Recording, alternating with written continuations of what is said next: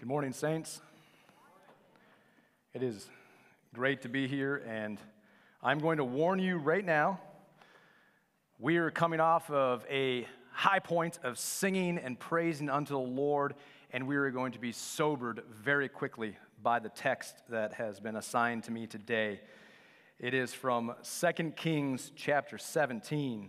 It is the end of the northern kingdom of Israel. Exile has come due to their idolatry. The judgment of the Lord is at hand. And when we approach texts like this, often we come to them, and as good Christians, we won't admit it, but deep down inside, we'll think, how could Israel do that? I'm sure glad I'm not like them, those people. Let us be quick to hear and heed to the word of the Lord, and let the Holy Spirit move in our midst, that we would listen to the inspired, infallible, this perfect word of God that is given for the nourishing of our souls to draw us near to God Almighty. Before we jump into 2 Kings chapter 17, I want to read to you from 1 Corinthians chapter 10. The Apostle Paul, inspired by the Holy Spirit, writes, "For I do not want you to be unaware, brothers, that our fathers were all under the cloud, and all passed through the sea, and were baptized into Moses, in the cloud and in the sea, and all ate the same spiritual food, and all drank the same spiritual drink. For they drank from the spiritual rock that flowed from them, and the rock was Christ. Nevertheless, with most of them God was not pleased, for they were overthrown in the wilderness. Now these things took place as examples for us, that we might not desire evil as they did. Do not be idolaters, as some of them were. As it is written, the people sat down to eat and drink and rose up to play. We must not indulge in sexual immorality, as some of them did. And 23,000 fell in a single day. We must not put Christ to the test, as some of them did, and were destroyed by serpents, nor grumbling, as some of them did, and were destroyed by the destroyer. Now these things happened to them as an example, but they were written down for our instruction, on whom the end of the ages has come. Therefore, let anyone who thinks he stands take heed, lest he fall." This reminder from the Apostle Paul gives us a sneak peek into what the writer of 2 Kings wants us to come in contact with. We want to be instructed by the Word of God. We want to take heed and humble ourselves to it. And this morning, like I said, it is a sobering text. It is a hard-hitting text. We will see that Israel forgot the grace of the Lord. Over and over again, there was forgotten grace. Also, how they turned to serve false gods. And they over and over again serve these false gods in futility. And because of this, the fury of God comes, and Israel is judged. And this fury comes with great power. But deep down in this, we're going to labor through the text and see this powerful fury, but also there is future glory to be had. There is hope in the text. But as a casual reading, you might pass over it. So Lord willing, we'll be able to pull it out and enjoy and hope in and be transformed by the future glory that is to be had for us. At this point in Israel's history, the kingdom has been divided for a couple hundred years due to sin. The northern kingdom has been attacked and oppressed and been warring. Idol worship is set up everywhere. The nations around them are oppressing them. Assyria has already attacked and dragged many off. And there's a few left in the land. But because of their sin, enough is enough. God has sent Assyria to judge the northern tribe. Let us be quick to remember, church, we are much more like Israel than we care to admit. We are so quick to forget the great graces of God. We have this spiritual amnesia that we're drawn back to. And we turn to these little trinkets, these little idols, these false gods so quickly. Now, we do it more dignified than Israel did back in the day. We're more significant in our own minds of creating our own idols. We don't even call them idols anymore. We call them preferences. But they are idols. And if we continually forget the grace of God and turn to these idols, the fury of the Lord will come upon us. But for those of us who hope in King Jesus and his atoning work on the cross of Calvary, future glory is to be had. But let us see what the text says before we get to where I know everybody wants to get to. I want to get there too. God's word says in 2 Kings chapter 17, beginning in verse 6, "In the 9th year of Hoshea, the king of Assyria captured Samaria. And he carried the Israelites away to Assyria and placed them in Halah on the Habor, the river Gozan, and in the cities of the Medes.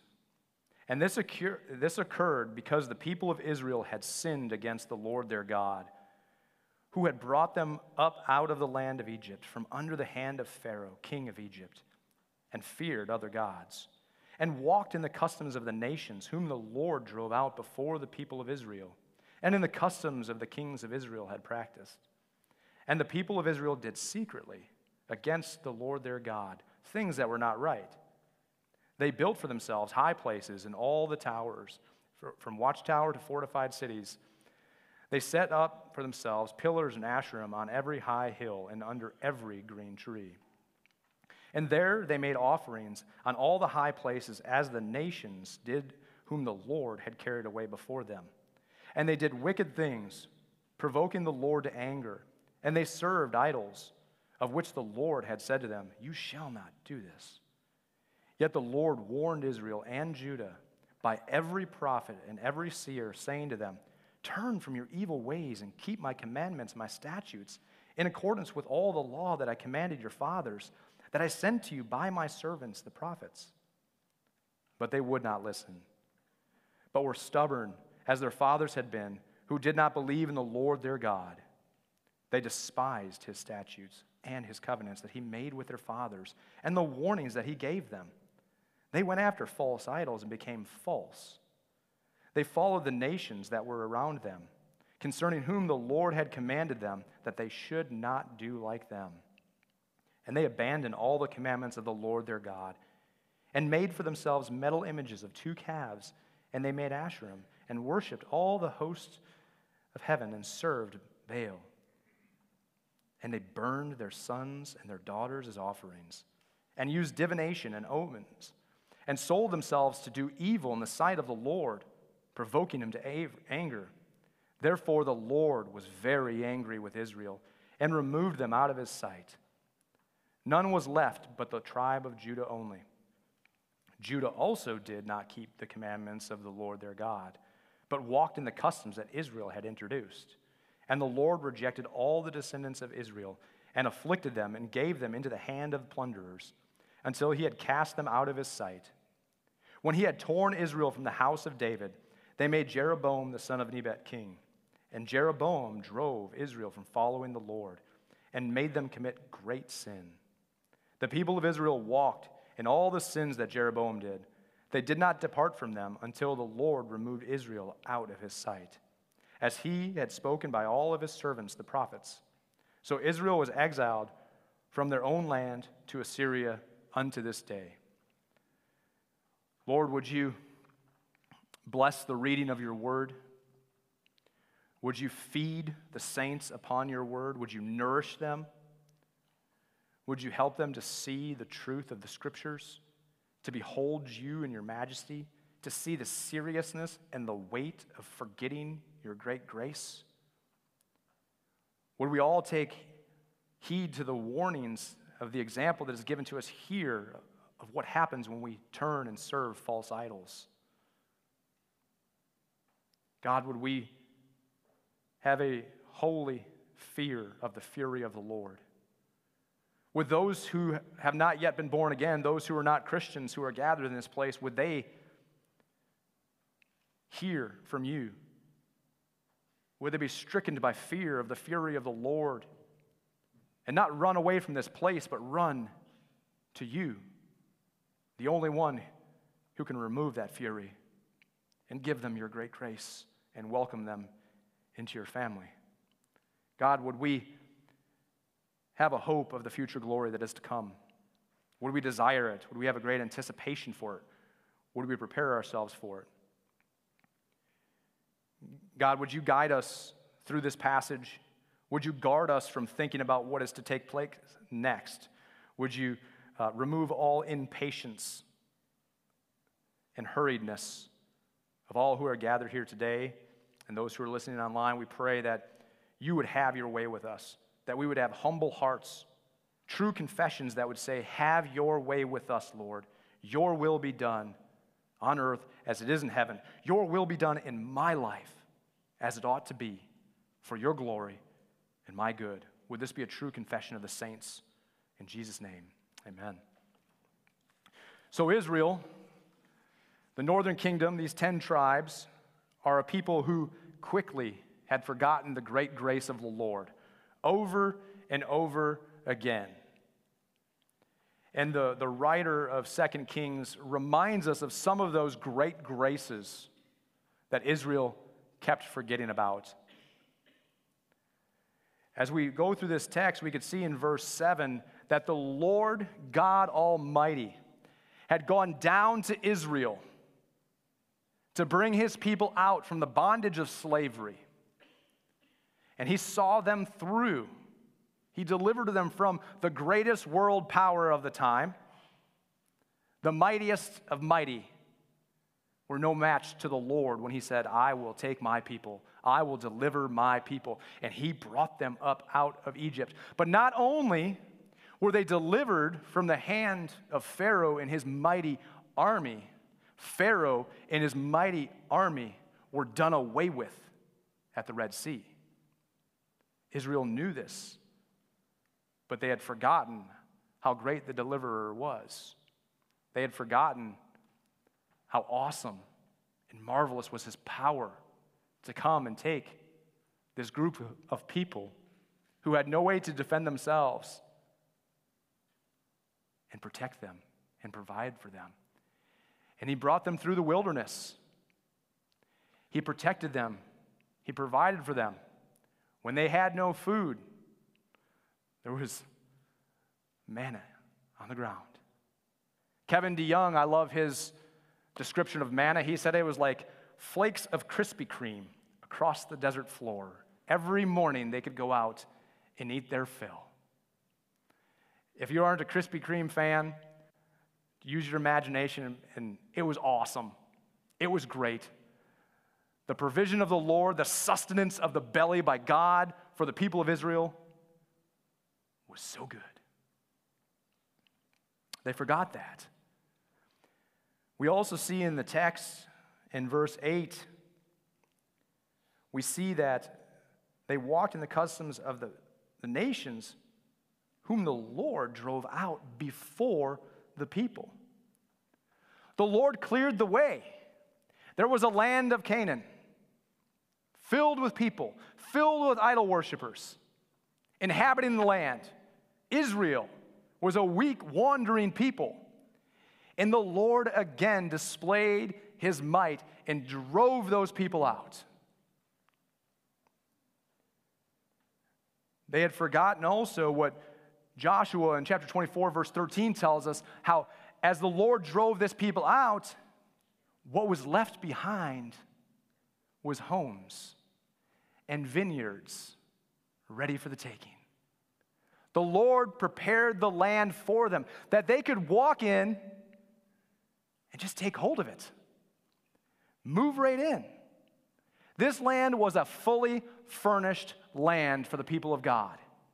Everything they needed was there, provided by the hand of God. And they had forgotten this. They also forgot how, verse 11 tells us, how that they made offerings on all the high places of the nations, whom the Lord carried away before them. Well, what was carried away? All of the idol worshipers, all of the fake idols. It was done away with. The Lord cleared the slate. He says, here, I've removed every obstacle. I've made straight the path for you to worship me. And they forgot how the Lord had judged the people of the land as evil and their false gods and practices, and gave Israel this clear path. They forgot how, to have this clear path, the Lord judged the people of Canaan. He defeated the people of Canaan for their evil practices. We also see how in verse 12 it says, and they served idols of which the Lord said, you shall not do this. And over again in this passage, it talks about how Israel had forgotten the commandments and the statutes of the Lord. God didn't leave it up to Israel to figure out how they're to live and how they are to worship the Lord. This is how you worship me. This is how you serve me. This is how you draw near to me. This is what will satisfy your soul. He gave them everything they needed to have the abundant life. It was all there.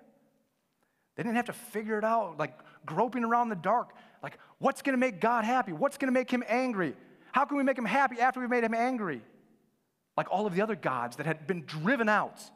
Like all the other nations who were worshiping false gods, trying to figure out what would make God happy. What would satisfy the God's angers? God told them how.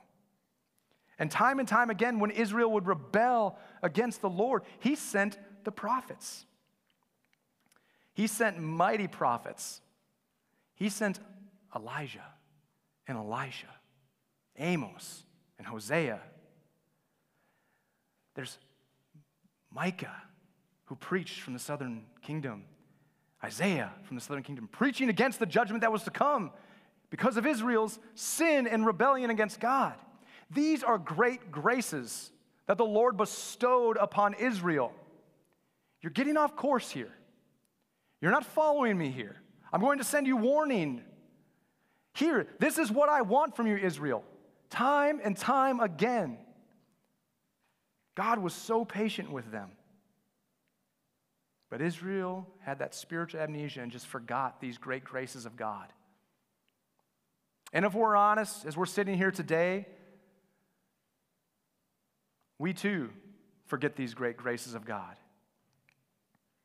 We forget how the Lord has delivered us from the bondage of sin.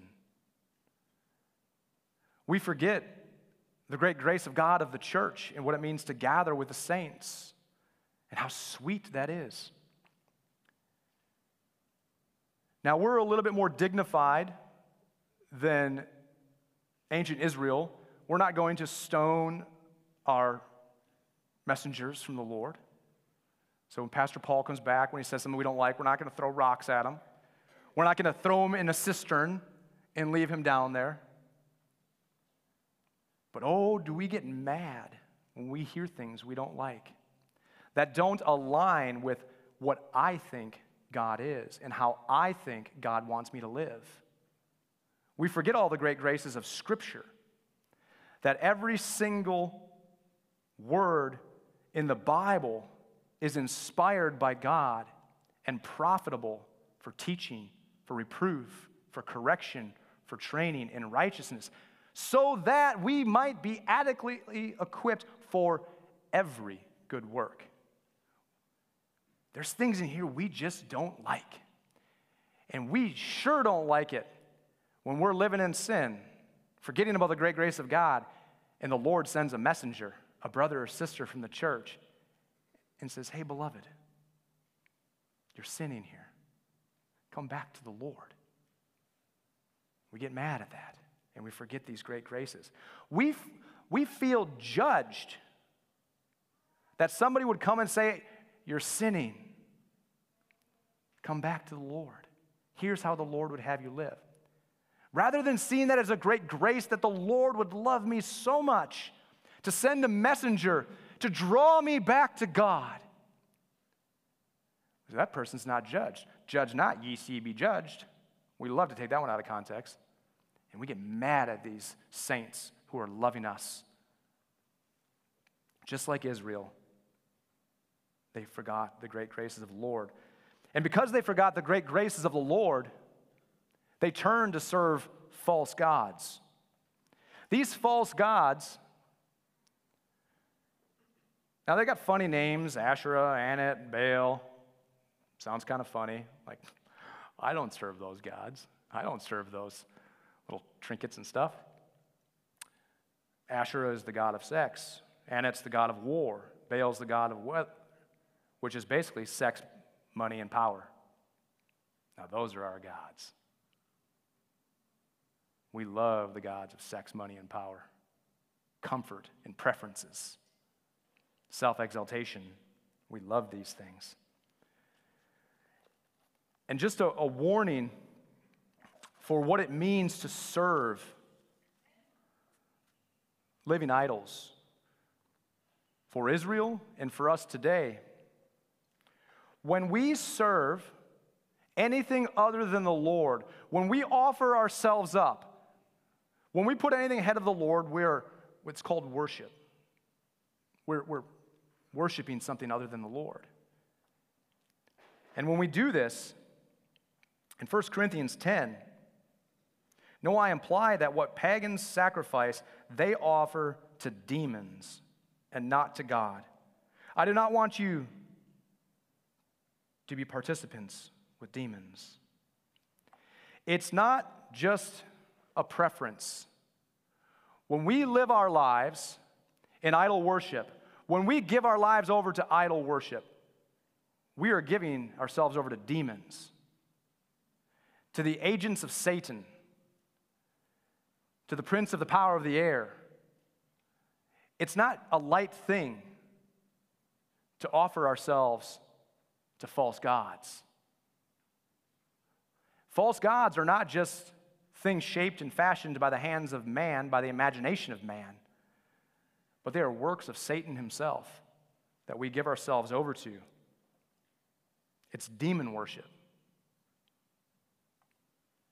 That's what the word says. If you want to wrestle through the text and exegete it some more, dig into it, say, I think you're interpreting that wrong. Let's go. 618-980-7764. Give me a call. We'll dig in. This is the seriousness of sin. And Israel progressed in this sin, and the author here shows how Israel progressed in their sin. We think often, like Israel thought, that I can just sin a little bit and then stop and then go back and start my life again. But sin progresses. These false gods, they entice us, and we want more and more of them. And Israel went headlong after the ways of these defeated foes. These people and these idols that have been driven out, that have been shown that they have no power to stop God Almighty. Israel says, I'm going to go get the losers. You have the almighty deliverer who just brought you in, Israel, and you're going to go after the losers?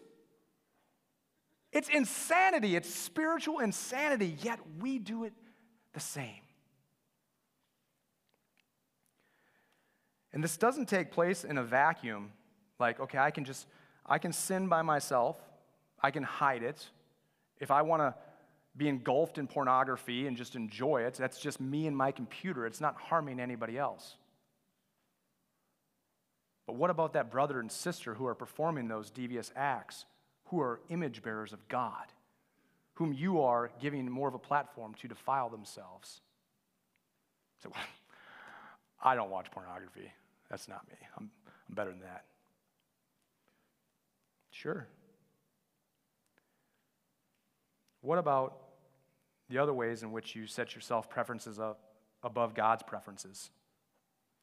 What about the ways in which you treat other people as if they're lesser than you? All the ways in which we disregard the Lord and pick that thought up in a minute, but they progress in their sin, and they thought they could hide it, which is just the insanity of sin. If we look here, we know that judgment has come because verse 7 tells us why this judgment comes. They sinned against the Lord their God. Sin is the reason for judgment.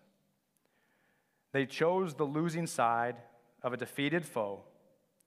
And verse 9 tells us, and the people of Israel did secretly against the Lord their God things that were not right. It's okay, I'm hiding it. We think we can hide our sin too. Well, nobody knows how angry I was when I was driving down the road, and I just wanted to punch that guy in his face because he cut me off.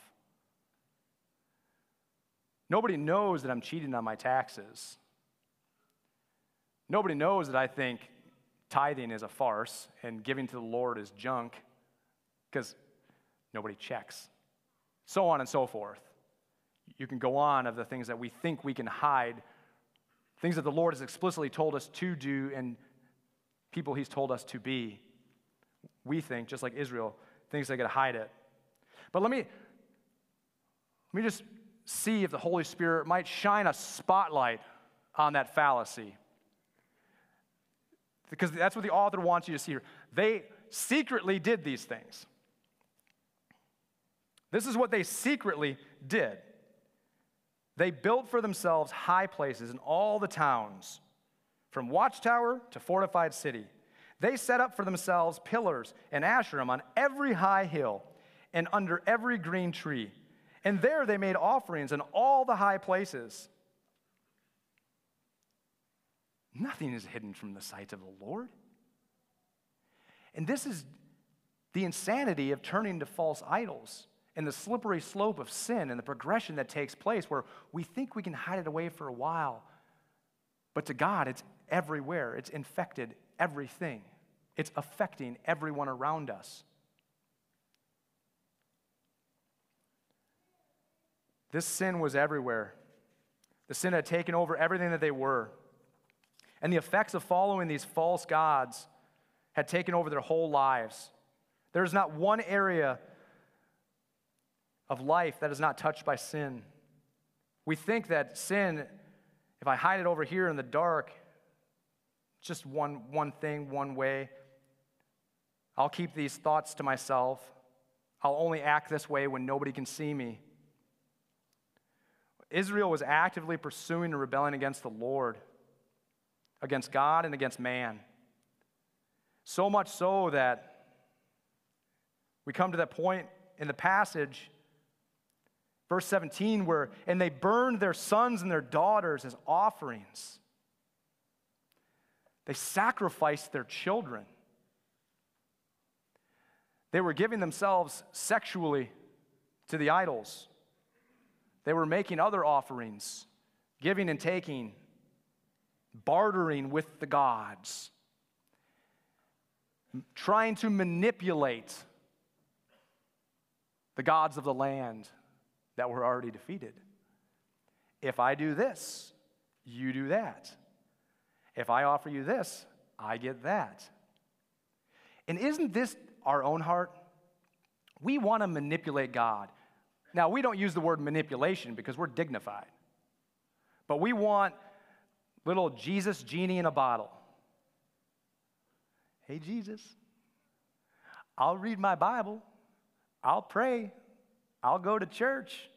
I'll tithe. I'll be nice to my wife if you'll. We, just like the people of Israel, want to manipulate God. We want to take the reins of control. We want to have it our way, just like Israel. And of course, we're going to say, yeah, but I would never sacrifice my child. I would never do that. Really? America, as a country, is at the forefront of sacrificing our children. Parents are living vicariously through their children in sports, academics, arts. Say, well, not me. I don't do any of that. Matter of fact, I think sports are dumb, art's lame, and yeah, I like being stupid, so school's out. But, check that off. Great, good for you. What about your own comforts and your own preferences? When you seek yourself, the end of a long, hard day at work, instead of coming home and praising the Lord with your family and ministering the word to them, we'll just turn on the game. It's easier. You know what? Sunday is really not the Sabbath. So I can be on my traveling sports teams and go everywhere, wherever I want, whenever I want. I mean, community group? Like, community group's really not that important. I don't really need to get together with the saints and one another, each other, and all that stuff. I can read my Bible by myself. I don't need my brothers and sisters to do that. I think we are sacrificing our children. We are sacrificing them by the examples we live, by seeking our own comforts, by seeking our own preferences, by not giving them what the Lord has commanded us to give them, by not laying down our lives for our families, by not seeking to gather regularly with the saints. Now, just so you know, I will define regularly, because Barna Survey Group has defined it and redefined it, and they keep redefining and changing what regular worship is, what it means to regularly gather with the bride of Christ. I prefer the Scripture, my Bible, more than Barna. And the Scriptures teach us what it means to gather regularly is when the saints are gathering regularly, we gather. What is the natural rhythm of the church? That's our natural rhythm. It's the tuner of our life. So when we gather every Sunday, well, we should gather every Sunday. When our community groups gather once a week as a group, we should gather to one another, each other, to seek, to lift each other up in the fear and admiration of the Lord, to stir each other up about love and good works, to set this example for our children, to show our children that God is more valuable than my personal preferences and comforts. He's more valuable than going to win a trophy. He's more valuable than XYZ. You got to put it in there. We're all different. We all have different sin habits.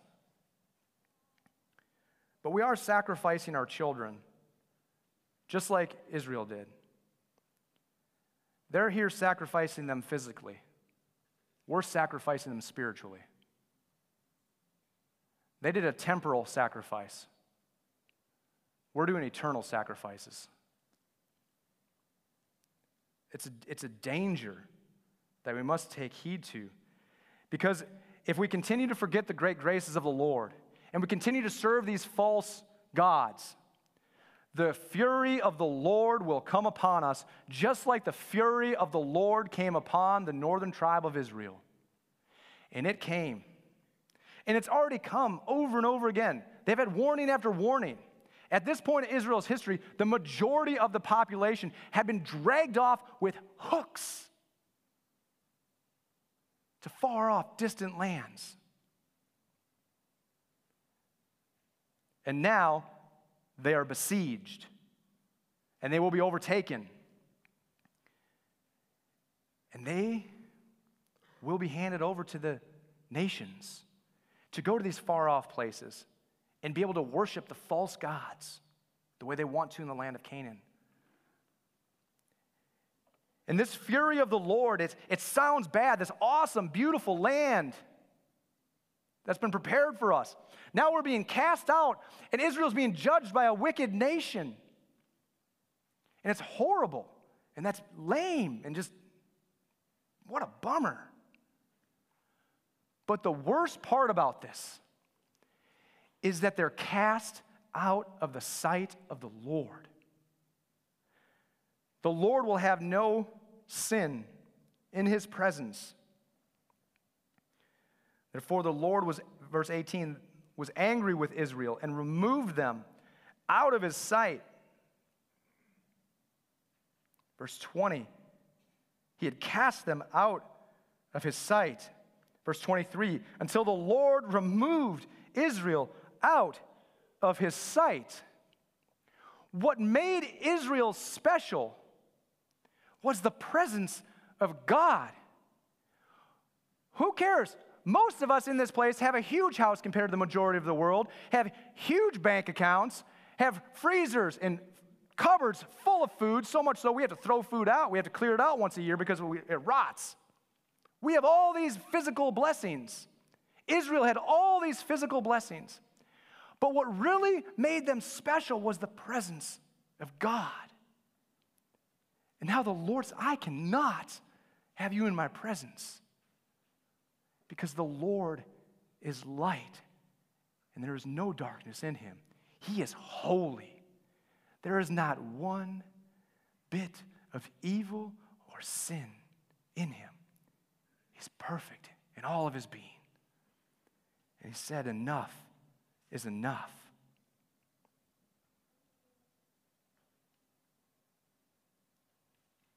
This will happen again. This will happen once and for all. As Israel was banished from the presence of the Lord, those of us who play church, who play Christian, who like to do dress up, put on a good show, have false confessions of faith, really don't love Jesus, but we do because we're kind of in the South, and the South is like, we're supposed to be Christians here because we're an American. All who are playing church, who are playing dress up, one day, if you continue to lie about your faith and continue to reject the Lord and you continue to serve false gods, the Lord will come back. And when he comes back, he's going to judge the living and the dead. And his fury, Assyria had a mighty fury for the nation of Israel. But it ended. The Lord's fury is forever for those who reject him. Those who continue to play church, those who are lying about being Christians and remain there, the fury of the Lord will come upon you and it will consume you forever, for all of eternity. That means no end. And it's not like you're going to get used to it either. It's not like when we work out and say, I got that. I'm getting stronger. Let me put some more weight on there. No, it gets worse and worse. The fury and wrath of just God will come upon you, and it will never cease. It will never kind of flatline. It will never become normal. We won't get used to it. We won't be like, okay, I've got a little bit of relief here. It's horrifying. The fury of the Lord will come. Why will it come? Because those who have rejected the Lord, they sin against him time and time again. And they don't cling to the great grace of God. This fury cannot be stopped either.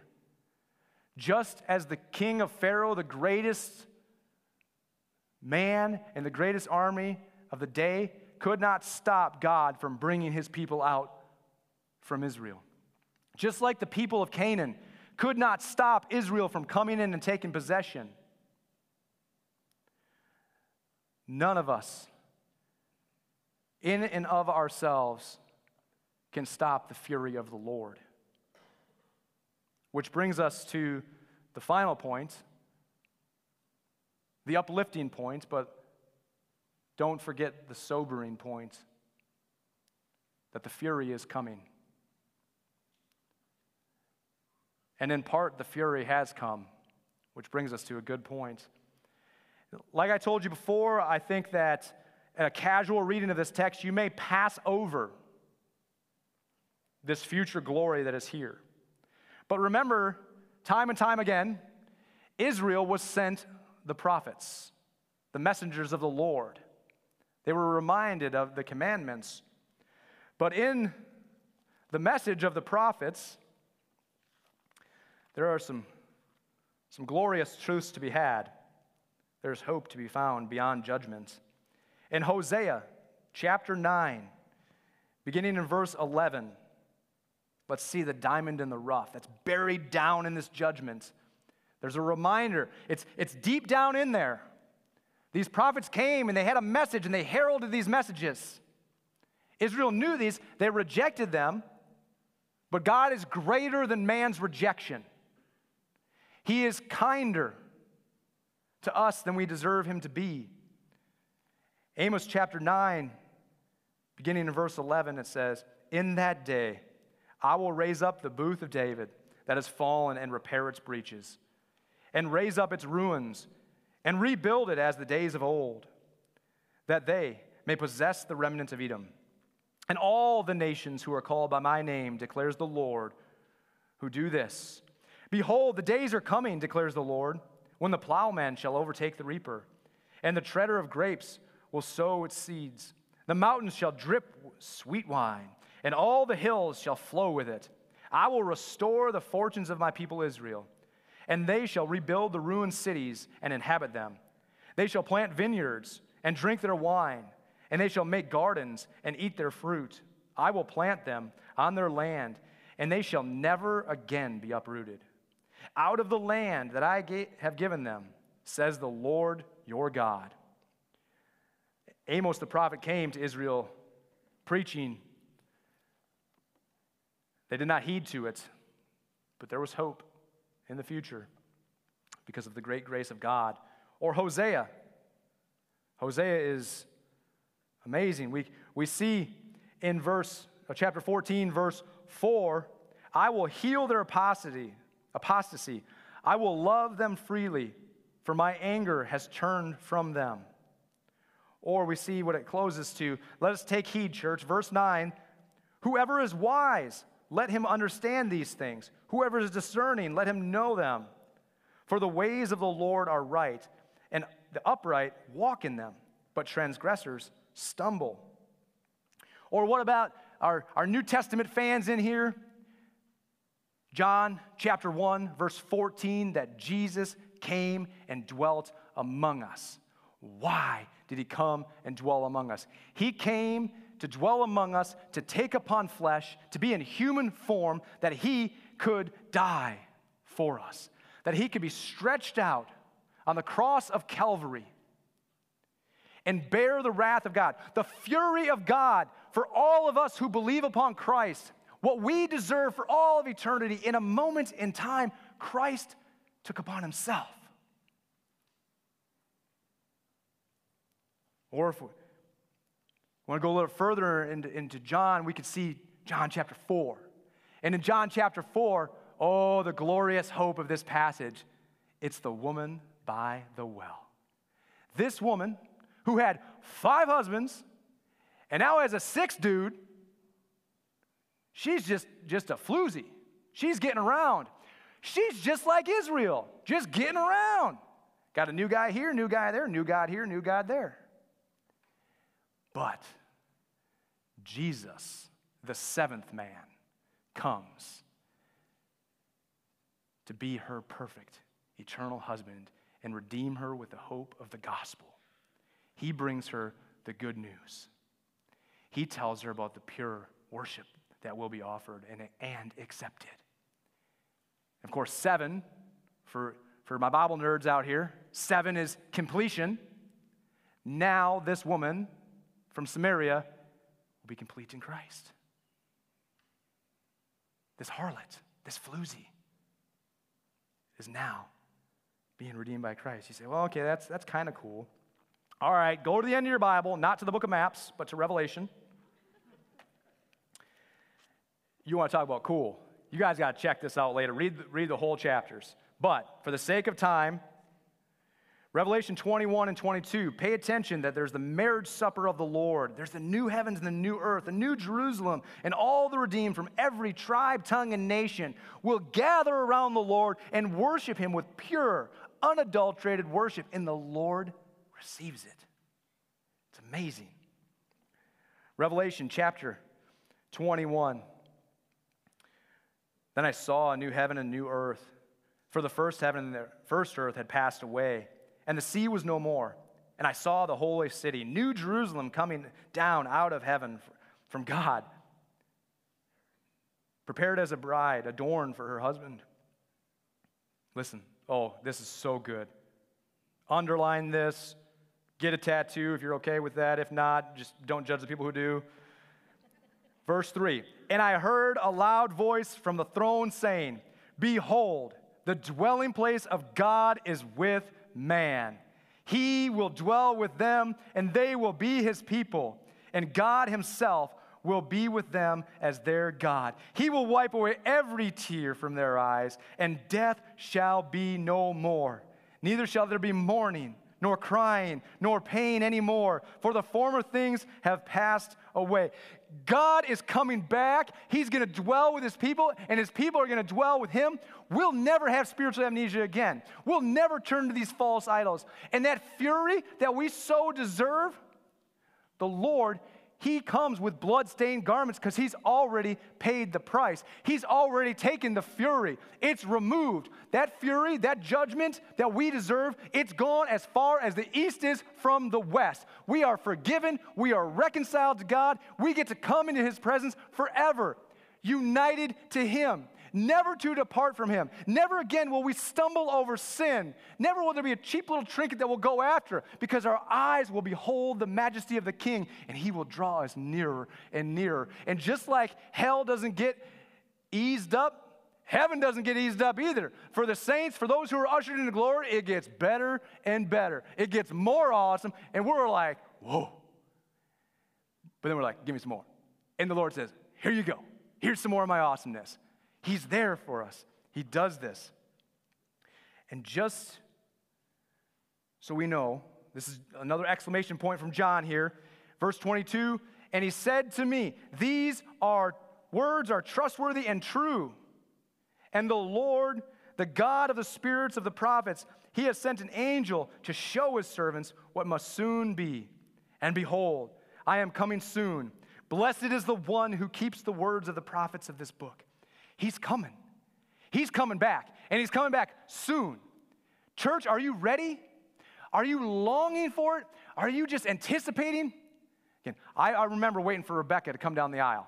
Oh, my goodness, the longest 5 minutes of my life. Took forever. But I was waiting, longing, and I was ready. I had my tuxedo on. I had the rings in the pocket. I had the vows. I had the hair done up. I had more back then. And it was cool. It was great. I was ready. She was ready. We came together, and we've been together since then. And we're going to be together until we go to glory. And it's awesome. The Lord is coming back. Do you have more of an anticipation for the Lord coming back than lunch today? Do you have more of an anticipation for the Lord coming back than for your spouse? Do you have more of an anticipation for the Lord coming back than a raise or whatever it is that quickly and easily stumbles you? Oh, beloved church, are you ready in yourself? I heard a story one time from, I'm closing by the way, heard a story from Leonard Ravenhill. Not personally, it was through a video. Peter probably heard stories in person from Leonard Ravenhill. I only heard them through videos, and it was great. This story goes, there was a man and a woman who wanted to be married, but it was during World War II. So they wanted to wait. But the man receives news that medically he will not be drafted. This is great news. If I'm not going to be drafted, now I can get married. So he goes and they get engaged. They get engaged, then they go and back in the day, they had to go places to do things versus just going to Amazon and signing up for stuff. They found the plates that they wanted for the wedding. They found the invitations. They did all that jazz, got the wedding dress and the suit. Everything ready for that wonderful marriage ceremony. But then bad news came. England was being defeated. They needed more soldiers. The man who had a medical clearance to not be drafted had now been drafted. He had to go to war. So they meet, discuss what they should do. He tries saying, hey, I know if you've got to move on, you can move on. And she says, no, I'll be ready when you get back. When you come home, we will be wed. He goes to war, they're writing, they're sharing back and forth what was happening, and then the letters stop. And she receives notice a few months later that the man is presumed to be dead. His battalion is lost. You should move on. And soldiers start coming home.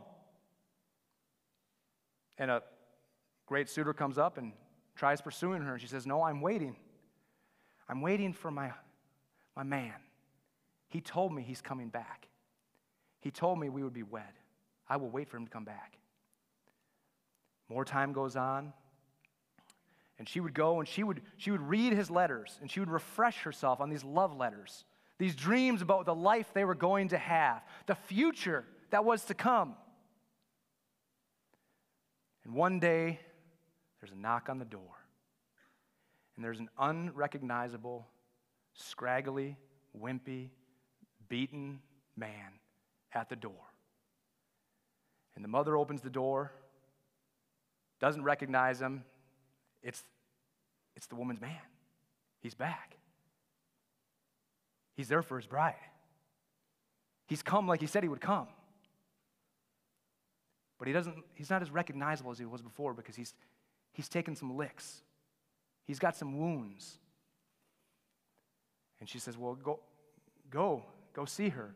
So he goes up to her room and he knocks on the door, and